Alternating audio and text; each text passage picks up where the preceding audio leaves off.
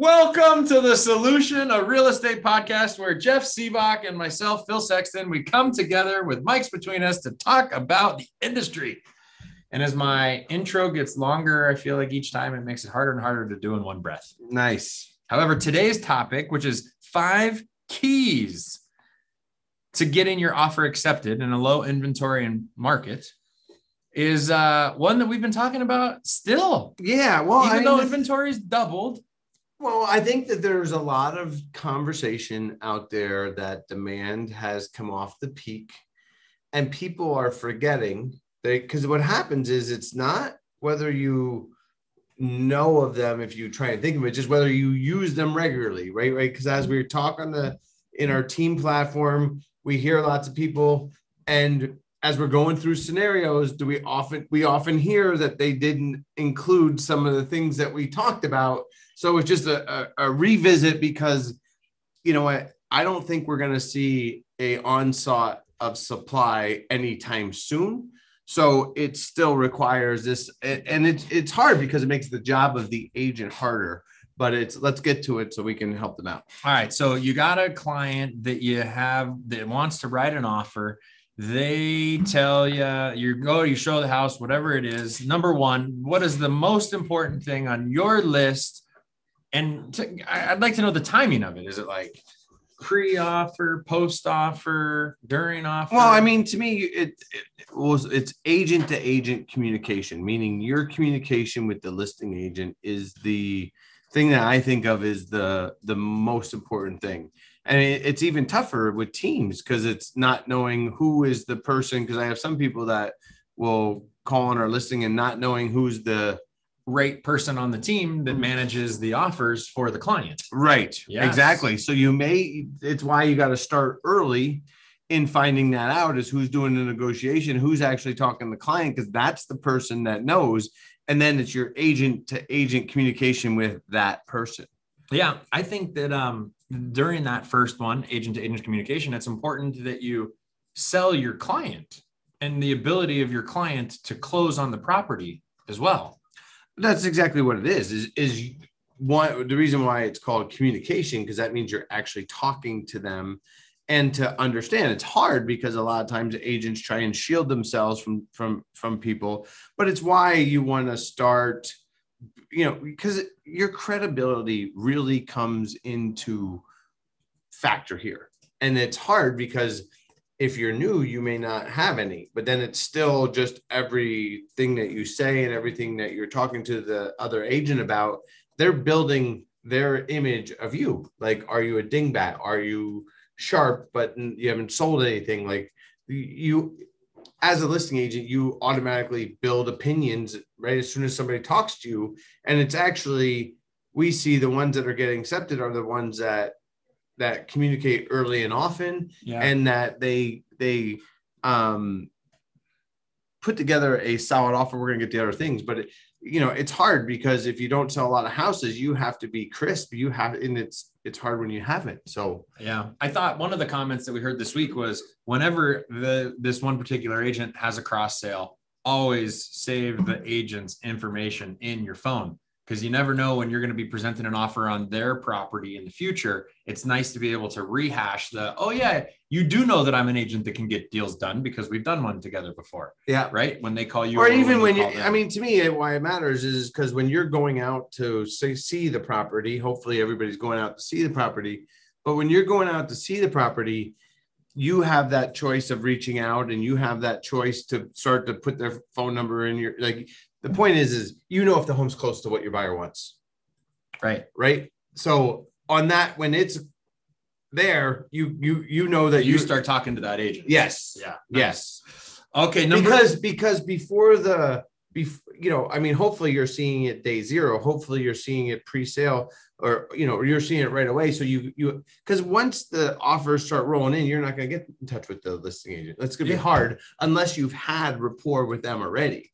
And I think that agents, they're like, oh, they won't talk to me. Well, you showed up after 36 hours on the market and they're already talking to 3 or 4 people, and that's all they got time to talk to. Unfortunately, you were late, and now you ruined your agent communication, thinking it's not you because you called them 17 times. Yeah, but they're good. They've got 5 people that are ready to write that they've had communication with earlier. Right. Yeah. Right. And yeah. Agent to agent communication, a critical number one. It's just, I guess the way I say it is when we see accepted deals, the most common thing we hear is successful agent communication got it done. And it's not all pre-deal that happens. Sometimes or pre-offer that happens. Sometimes the agent to agent communication is during when there's other offers there. Oh, it's absolutely. But you got to make sure that they're picking up your call. So if you call and waste their time early on, then they're right. Like if you go on and on, like to me, be courteous of their time, understand that they're going to have a lot of traffic. And then when you communicate, be ready for the communication, make sure you got your stuff written out and your questions. Cause like to me, not realizing that maybe if you're too just trying to build rapport with them and, like maybe that's not what they want. Yeah. Right. All right. Number 2, this one, man, we've had, be sure it's received. That's so simple. It's so simple. It's so it's too simple. Yeah. I think it's harder now with the multiple offers. And obviously we're dealing with this, but in multiple offers, offers can slide through, right? So it's received, but then also, I think this goes back to the thing that you mentioned already, and that is who's the one that's going to be presenting the offers. Because sometimes on teams, you may get a received response, but you don't know who the person is that's communicating with the client about those contracts. And so, yes, you may get a TC response, but do you actually want to fight harder to make sure that agent who's negotiating the contracts got that offer too? Yeah, absolutely. Number 3. So received by the person that's negotiating the offer, not just right. Yep. Okay. Number 3. Competitive. Make sure that your offer is competitive. Yes. That's a big one. Well, that's a big term. That's a big one word. Yes. Well, the thing is it's hard to know what actually competitive is, right? Like we see or we hear about a lot of deals and the agent felt that we were being competitive, and it's hard when you're not being competitive the comment we talked about in last podcast with Grant Cardone saying outsiders move markets. Outsiders are moving our market, and those people think it's a good deal, and you can't believe that neighborhood's selling at that price, right? So it's a lot of pressure on you helping your client, because more importantly, it's whether the client understands what they have to do to be competitive or not. Right. And I think competitive, it's funny because I think it kind of ties into the next one, but like we've had agents that got ghosted with full price offers or with over ask offers. And how is that even possible? Well, the answer is you weren't competitive, right? You got smoked. That's feedback. Yes. Sometimes no feedback is feedback. Yes. Feedback is that you were not aggressive enough. Right. And it's mostly talking about price. And I see it in things like, not understanding the impact of contingencies. Right now, when I say that, mostly everybody thinks is on a listed house, but it's also the contingencies in your offer, right? Because understanding and being competitive, the seller is looking for an offer that's in their best interest. That's what makes it competitive or not. And then also that the deal will get done. And that's usually what the agent cares more about is this deal going to happen, right? So you may not be competitive in the sense of, if you don't sell a lot of houses and they don't think that you're going to be competitive, you might have to be more competitive. Your offer has to be substantially above the others. Yeah. Because they might go with somebody that does a lot of deals and they know that it's going to get, because the question is more is for the because there's 2 pieces, right? Because you have the seller, but then you have the listing agent that pushes the seller one way or the other when it's close. Not always, but it leads to you doing enough research on who is the listing agent. Is the listing agent selling 2 houses a year? And then it's more probably the seller's got more influence. If you're working with Robert Jaffe, I believe that he's he's an elite luxury agent in our marketplace, sells $100 million a year. He's gonna have more influence. And he may be like, I have no influence, because when you're working in a luxury market, usually it's the seller that makes the depend. They could. Yeah. Yeah. Yep. But I think number 4 on our list, which we're blazing through our list today. This is where we're gonna get stuck. Right. Well, because and it also ties into number 3. It's just that in setting it up, if you don't execute 1, 2, and 3 well, 4 doesn't matter. And 4 is, and it's hard because everybody wants to talk about number 4, but terms, right? The terms of the deal. Yes. So you can have a competitive deal or a non-competitive deal. Well, I mean, we had a cash offer this week that our agents, the buyer was like, "I'm cash." Over ask, didn't get a response, lost the deal. And that's, we got an offer on one of our listings cash over ask, but they got smoked by a financed offer. Right. Wasn't that? Yes, it happens. And so then that cash over ask is like, how did I not win this deal? Like, you put yourself on the other side, which a lot of agents do. They're like, man, I've been a buyer's agent in this market and that's so hard. I hate to reject all of these offers. I want to help everybody. Right. Yes. But at the end of the day, the listing agent, who's the listing agent's client? The seller. So we've got to stick up for what's best for the seller, not, unfortunately, look out for what's best for our fellow realtors when you're in a deal like this. Right. So some of the terms that we've been hearing a lot about, with obviously the additional clause addendum, which has come out into play a lot lately, with the non-refundable earnest money, with the appraisal waivers. Like, I know, but I think let's list them out, right? Yeah. So to me, you have in our contract, and thank you if you're listening from out of state, but so we call them contingencies, right? So you have title, right? You have HOA contingency, you have inspection, you have appraisal if there's a loan. And then you have CC&Rs, you've got spuds. There you go. Is there one more? Am I missing one? I thought there's 6. Let's ask the crowd. I have the financing, separate than appraisal. Financing. There you go. That's 6. Okay, good. Right. So title, HOA, inspection, appraisal, spuds, and financing, all things that the buyer in Arizona purchase contract allow the buyer to Clue report. Yeah, but we're going to do clue in fair. In fair. A clue is, but it's usually resolved in the inspection period. I guess it's not. I mean, fair. You could do clue. But it's are you waiving the term? The contingency. Any of the contingencies. Right. Yes. I mean, because we just saw one where our buyer was, because what we found out this week, because we had one where the home didn't appraise twice. They waived the appraisal and then they canceled because they didn't qualify. Right. Well, we're taking that one to mediation because that was clearly misled. But the reality is when the buyer wants out, they're going to want to use one of these things. But it speaks to the thing that the seller wants certainty.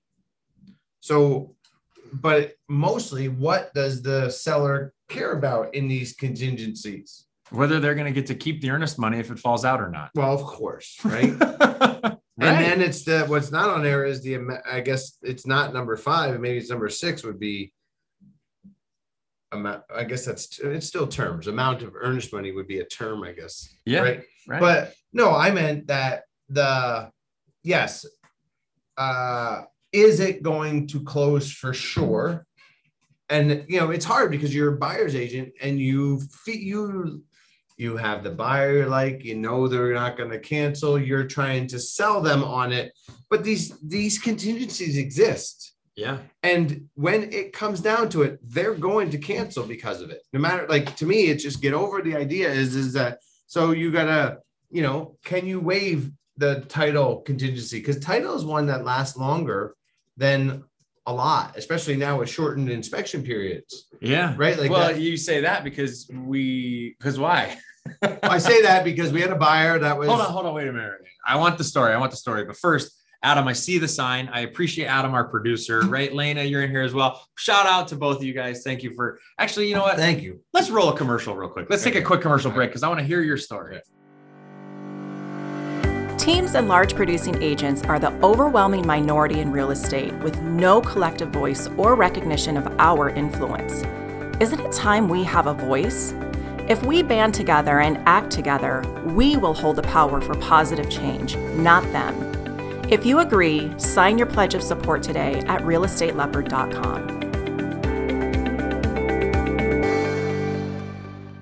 Welcome back, guys. We appreciate you hanging around during our commercial. Man, it's why we like holding this podcast, because we just see a lot more deals than most people. And so go ahead. No, your story. All right. So we have a buyer's agent that's representing a buy. And unfortunately, he presented what is it called? The buyer advisory. Yeah. So he presented the buyer advisory. And they went home and they looked up the sexual predators website in the area, but a newer agent, and they submitted their inspections because they had to at day 5, I think, or 6. Shortened inspection period. Okay. And they happened to be in an HOA that actually got docs out early, which is usually not that, right? Yeah. Because what it is. But the buyer said after they submitted the buyer's inspection notice, which is the one bite at the apple, right? I don't know if you've heard that before, but once you get past that, you have finance, but it was cash. Okay. So no financial contingency. We signed the spuds, right? Yeah. Our buyer waived the appraisal. Yeah, cash. Right. Yeah, exactly. So and then they find out after the inspection period had ended because they submitted their BINSR. That's when they identified that there was a sexual predator in the area, and they said to their agent, "Well, it was just an issue that they want out." They had known about it because they actually included it on the inspection notice that they wanted some extra security measures because of the sexual predator living in the neighborhood. So clearly they knew about it, but it became a material issue after a few days of, oh my God, we got grandkids are going to be over and we're just nervous, right? They want to play outside and we just don't feel comfortable. And so we were looking for ways to get out our buyer because we represent the buyer. And we were, I was checking them off. I'm like, appraisal, check, inspection, check. Like we're going through all the things to try and being out. And the only one because now you're and this isn't the topic of the podcast, but you're like, okay, so did they update the spuds after we submitted the BINSR and had the inspection for the items that were in inspection? Can we ask them to update the spuds? Because then that renews the contingency on the spuds. And now it gives us 5 more days to cancel, right? Like we're deep in this thing and we want to get out. And of course, because the agent, our agent told their agent after they submitted the BINSR, hey, they want to cancel. And he's like, well, too bad your earned money's hard now, is what he said. And of course, then that made me just want to find whatever reason out. Yeah.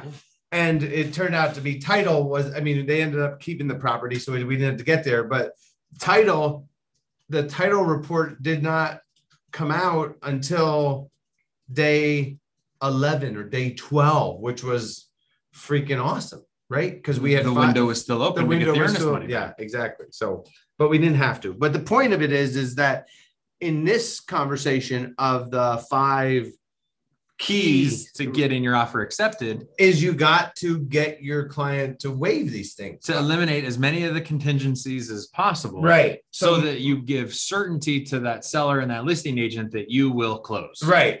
But they always pay attention to the highline items, right? Like for instance, because things like you can wait. As long as I kept the inspection period of being 10 days, I'm okay, or to waive the appraisal because I can get the appraisal done. So you actually don't need that contingency because you can get it done during the inspection period as long as you leave that one long enough. And you can, things like we're not going to we're going to take the property as is as a statement, but yet not canceling this section. Like there's just things that you can do depending on how smart the agent is, but knowing that you're leaving a door open to lose because you know, when you say, I'm not going to do any, I'm not going to ask for any repairs, we know that you can still ask in our contract if you haven't waived that clause. So, Yeah. But the point is that these are the 6 items that you have to address. Like but you can be like all contingencies are waived after day 6 or after day 10, right? Like things to be super strong, because then you're saying, because now you're telling that seller. But that's just like saying let's go non-refundable earnest money after day 6, right? Because at the end of the day, you could still not. No, yes, I think it's better to. I think the strongest way to win is to offer your earnest money hard right from the start at acceptance. Right. All of it or a portion of it. Whatever your client can allow. Yeah. Right. Like, because the thing is I think a portion of it. Even just a portion of it, right? Even $3,000 or $2,000 or $5,000 or even $500, just to say something that I'm confident that we're going to walk from some money, you know, we're going to close on your house. Because the key is that you don't know that agent or that seller is that educated on all the stuff that we've been talking about. That's true. And when you're looking to set yourself apart, because we don't see many deals where they're waiving the earnest money up front. I mean, we saw one earlier this year where the house was listed at 1.3 and they said, we'll give you 100,000 non-refundable, but our offer is going to be 1.1. Right. So yeah, you get 100,000, we cancel, but if I get it for 1.1, I ain't going to cancel. Right. Cause I got to steal. Right. Yeah. Like, duh. Yeah. I mean, but the point of this is that you may need to introduce earned money being non-refundable to the seller, to the buyer, to the buyer, even to the listing agent in your offer, yeah. Right? Yeah, you want to say, look, we're willing to $1,000 for it to be, because it's especially when you have someone that's written 1 offer, 2 offers, 3 offers. Because my thought is always, if I'm an agent and my buyer doesn't want to do it, I'd be like, I'll tell you what.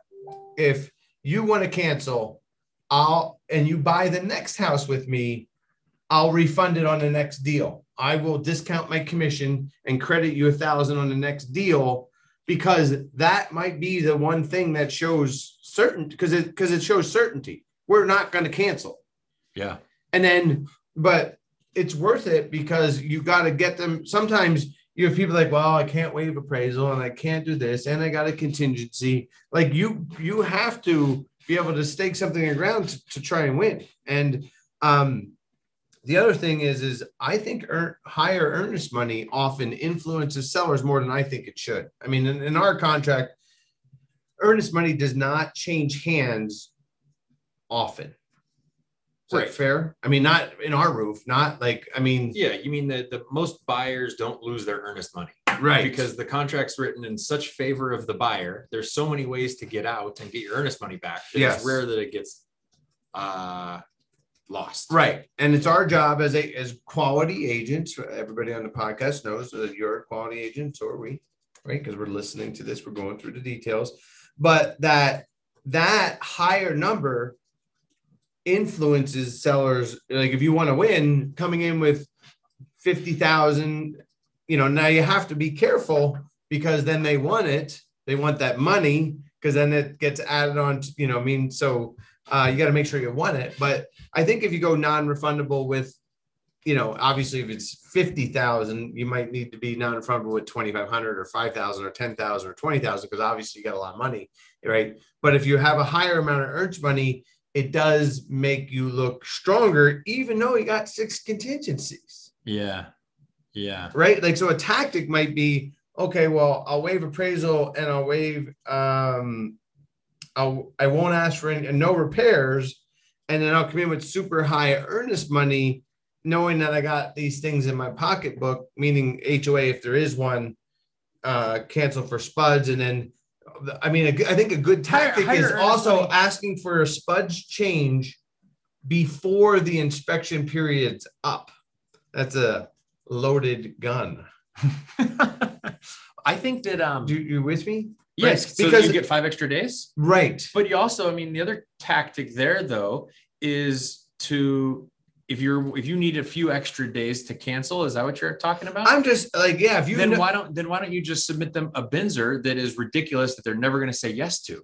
Well, Because if- when they respond to you, you have 5 days agree. to figure out whether you're going to do that or not. Well, I mean, here's the thing is on that. Yeah, no, that was the error on our agent side is they did not submit.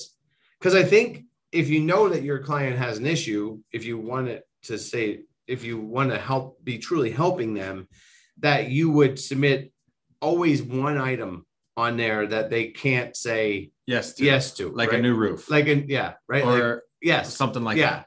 right, 3 new AC units. or maybe if it doesn't have a barbecue grill and Yeah, you thought it had one and they need one and right? a built-in barbecue a grill. built-in barbecue grill. Yes, nice.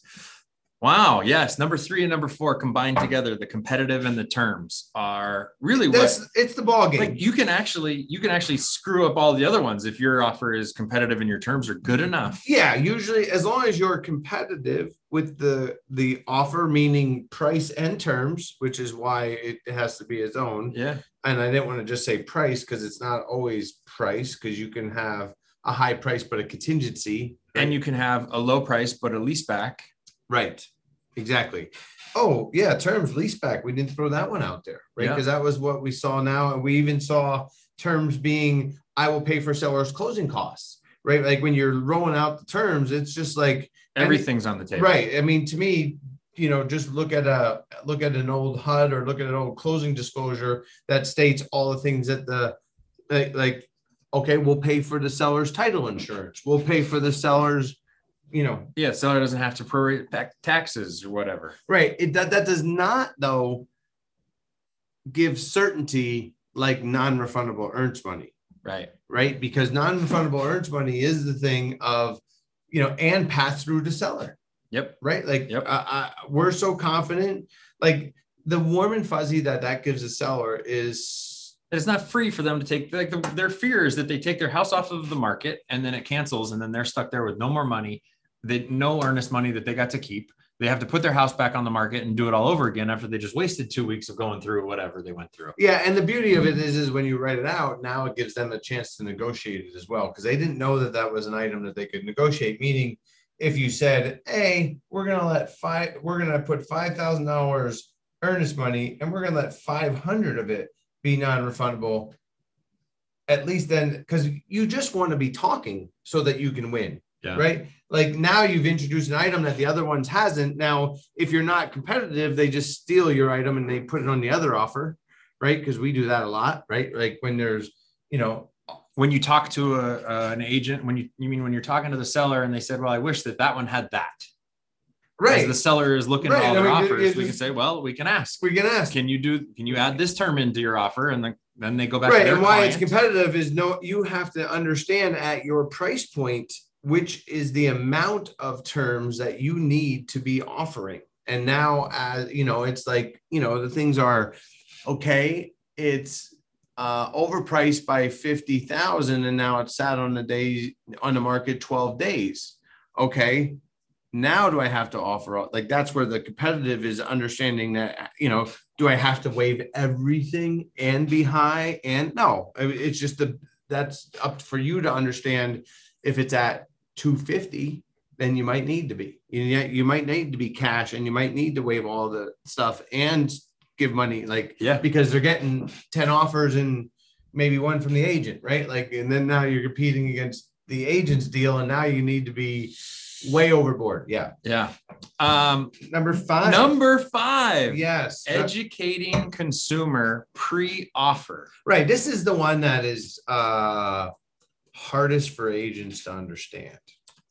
Yeah. It's hardest. I think agents get it. It's just, they're not sure what to say. Like, what do you mean by educate my buyer pre-market? Of course they know that I do that already. Yeah, well, if you're losing, apparently you're not doing it well enough, right? So that's what we're trying to help people out with. But the thing is there's a psychology of the deal. And in the psychology of the deal, as soon as you start writing, I think it starts as soon as the buyer likes the house. When they see that property and they're like, this is the one. Right. They call it commission breath. Okay. Is that the agent becomes a salesperson, not a teacher.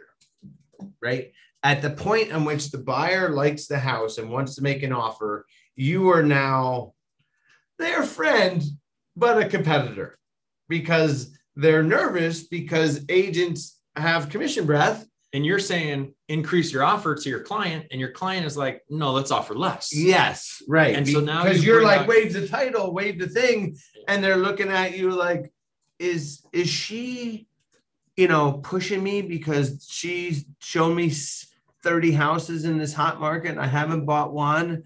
And that skepticism is there, whether you want it to be or not. And that the strategy that I found most successful is to pre-educate before they get excited about a house. Right. So, Jeff, what is pre-education? Pre-education is understanding what the buyers using for their sources of information, and are those sources credible or not, right? Like, give you an example. So I had one where the agent came to me, we were in a conference room, and she's like, I wrote 6 offers and I can't get my client to offer high enough. Yeah. And I said, okay, did you go through we have a booklet that we put together of market stats to educate the buyer on, that we have agents use. And she's like, well, the parents, like I had a dig and it was the parent that was making the buy, not the buyer. Right. Because the parents was loaning them money, giving them money to buy the house. The parents were negotiating it, even though the parents weren't talking to the agent.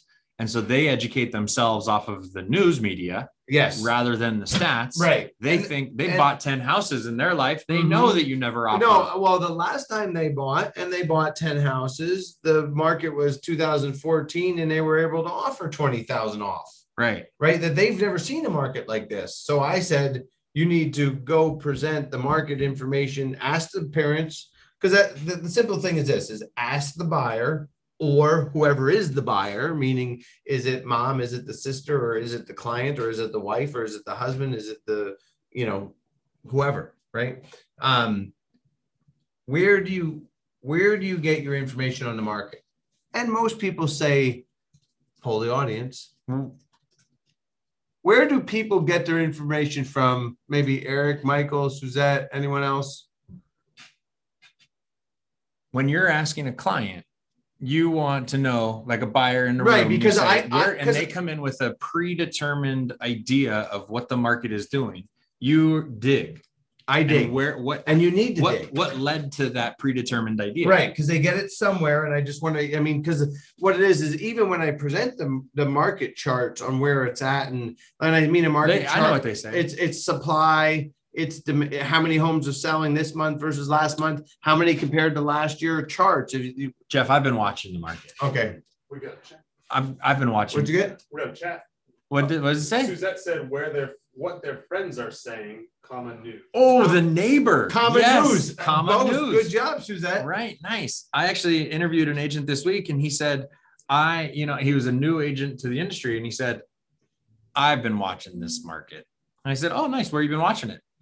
I've been paying a lot of attention to Zillow, and I have seen what is going on in this marketplace. I've been watching the prices. I've been seeing their charts, and he now knows, convinced himself that he knows exactly what is going on in this marketplace because of the education he gave himself by watching Zillow. Well, but that's every buyer now. Right. Because the thing is what we're seeing is that they used to go to the agent, and now they go to the internet to source, educate themselves. And because the internet has lots of information, they believe they're educated. So go on. And they believe the agents. No, I'm just saying Zillow's another Yeah, source. Zillow, Friends, News. Zillow, Yes. CNBC, Right. whatever. Like, Okay. Yes. And the key, why it's key is because you need to get those out because when they say news, who are they actually talking about? They're talking about the Associated Press, right? Because the news follows the bulletin. Like, I don't watch news anymore. But no, but the Associated Press loves Case Shiller. Case Shiller just happens to be 90 days old. right, exactly. But sometimes Case Shiller can be your best friend. But it's your job before you before you're making offers for you to sit down with that buyer and talk to them about what's going on and to show them pictures, not just Tell them. well, not just well, I mean, a lot of people like, oh, well, I showed them the comps and they printed out that CMA that has 100 houses on it. And it's just, it's not visual enough. You have to use visual graphs and charts like we like the Crown Report here locally, but because it puts it in the charts, because it impacts people, because when they see it, it changes their mind. And that's what the point is here, is that you need to change their mind before they write an offer with concrete stuff, because now you're not in commission breath. You're an educator. Yes. You have that opportunity. You show a few houses and now you can educate them. So one of the things that we showcased this week in our team meeting was how to take a screen capture and write on that screen capture so that you can point out the things like the average list to sale price is 103%, and not just giving them a whole big data. And why we're having a podcast is because people still didn't know how to take a screen capture, and therefore we know they weren't selling with pictures. Right. Right. Because you have to, they're hotkeys, right? Like Windows Shift S or I think it's Command Shift 4 for an Apple. Yeah. Right. Like, I'm not really familiar with it. Yeah. I got to give Adam credit because I was always the Mac guy. Right. And so then when I started using the PC, he's like, Windows Shift S, bro. And I'm like, Windows Shift S. Okay. And I tried it. And I'm like, that's amazing. And then and I went back to him a week later. The editor tool is different. A week later, I went back to him and I was like, hey, what was it again? Windows Shift S. All right, that's right. Windows Shift S. All right, Jeff, we got through all 5. Hey, guys. Yes, Mike. Hey, guys. What's up, Mike? Hey, one thing I'd like to interject is number 5 here. I think you guys are too late to the game. Educating the buyer should start at your buyer broker introduction interview. And throughout your process of working with that buyer, constantly feed them the information of your charts, of the direction of the market.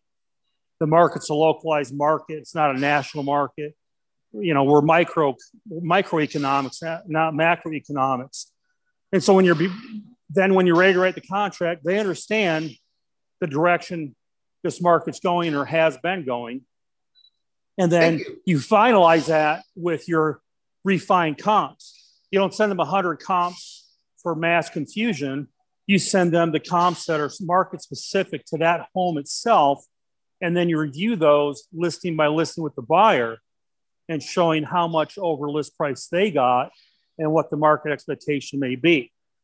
That's just my opinion. We love your opinion. You're actually right. You're spot because on. It was number 5, though, didn't mean that we talk about it later. These are just the 5 points before for any agent moving forward. But thank you. I want to reemphasize that number 5 is educating consumer pre-offer. Like, you're right, Mike. This is all before they get excited about a house. This is when you first have your consultation with them, or on the first couple properties that you look at. I suggested at the first meeting. Yeah. Right. Like the first time you ever meet them is when you should be presenting market stats. I think that was Michael's he's saying, and great job, great call out, because he's right. It's right away because it was number 5.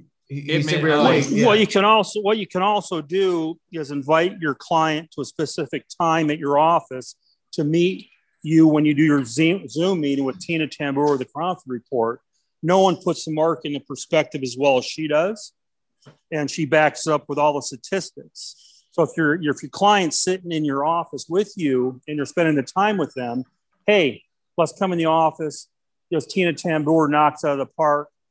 It's important information. I want you to make sure you're aware of it. Have them come to your office and watch Tina's presentation. She does them every week, twice a week. They're so easy to get into. And that's another way to present the market direction with Next a third level. party. Yeah, we're talking the same thing. I mean, Next the thing level. is we in today's market, we're just not seeing clients come to the office. I mean, we're having to do it at houses, on cars, on the presentation of the market has to be mobile with you. I think that, you know, we print out the charts or have the agents try and print out charts, take them with them because that's what is needed. But great point, Michael.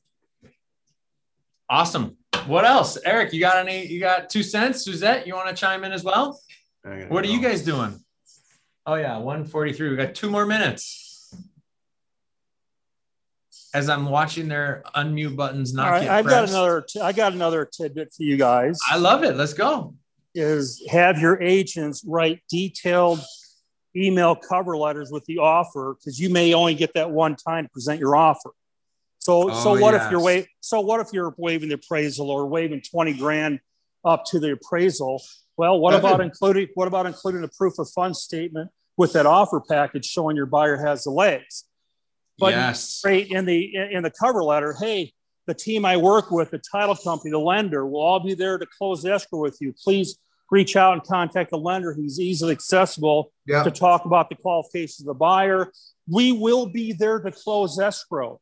Use that language in writing in your email to grab their attention. When I get on my listings from half the agents out there, I get forwarded the AuthentiSign thing.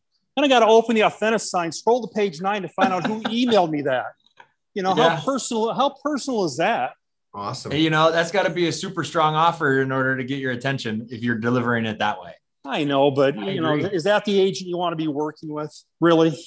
Well, you know, somebody that's going to communicate with you and number be one, there to right? Like agent communication. When their communication's poor, you may not want to work with them. And you know it's not. You know. One more thing, guys, having the seller update the SPDS, man, that's weak. That's something you throw at a new agent. They don't have to update the SPDS. The updated disclosure is the inspection itself. So it's kind of underhanded, taking advantage of that naive agent who thinks, oh yeah, I need to have my seller update the SPDS. No, they don't. The disclosure is the inspection itself.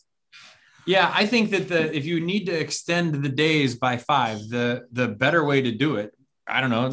I'd love to hear your take. The better way to do it is to give them a Binzer that you know they're not going to say yes to. Right. Because then you get an extra 5 days if they respond to you immediately.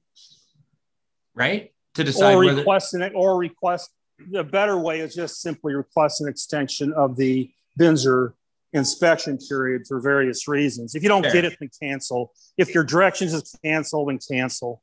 Fair. You know, but try to get an extension first. Yes, agreed.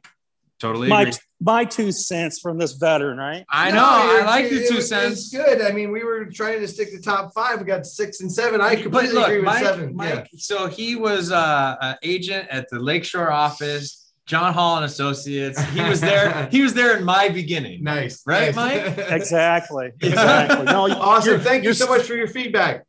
Your content is great, guys. That's why I tune in and listen to you, because we can always pick up extra nuggets to help us in the business. You guys are great. Awesome. Thank you. Thank you. We are going to wrap it up. Thanks for everybody for tuning in. Happy Thursday. See you in a week. All right. Thanks, guys. Take care.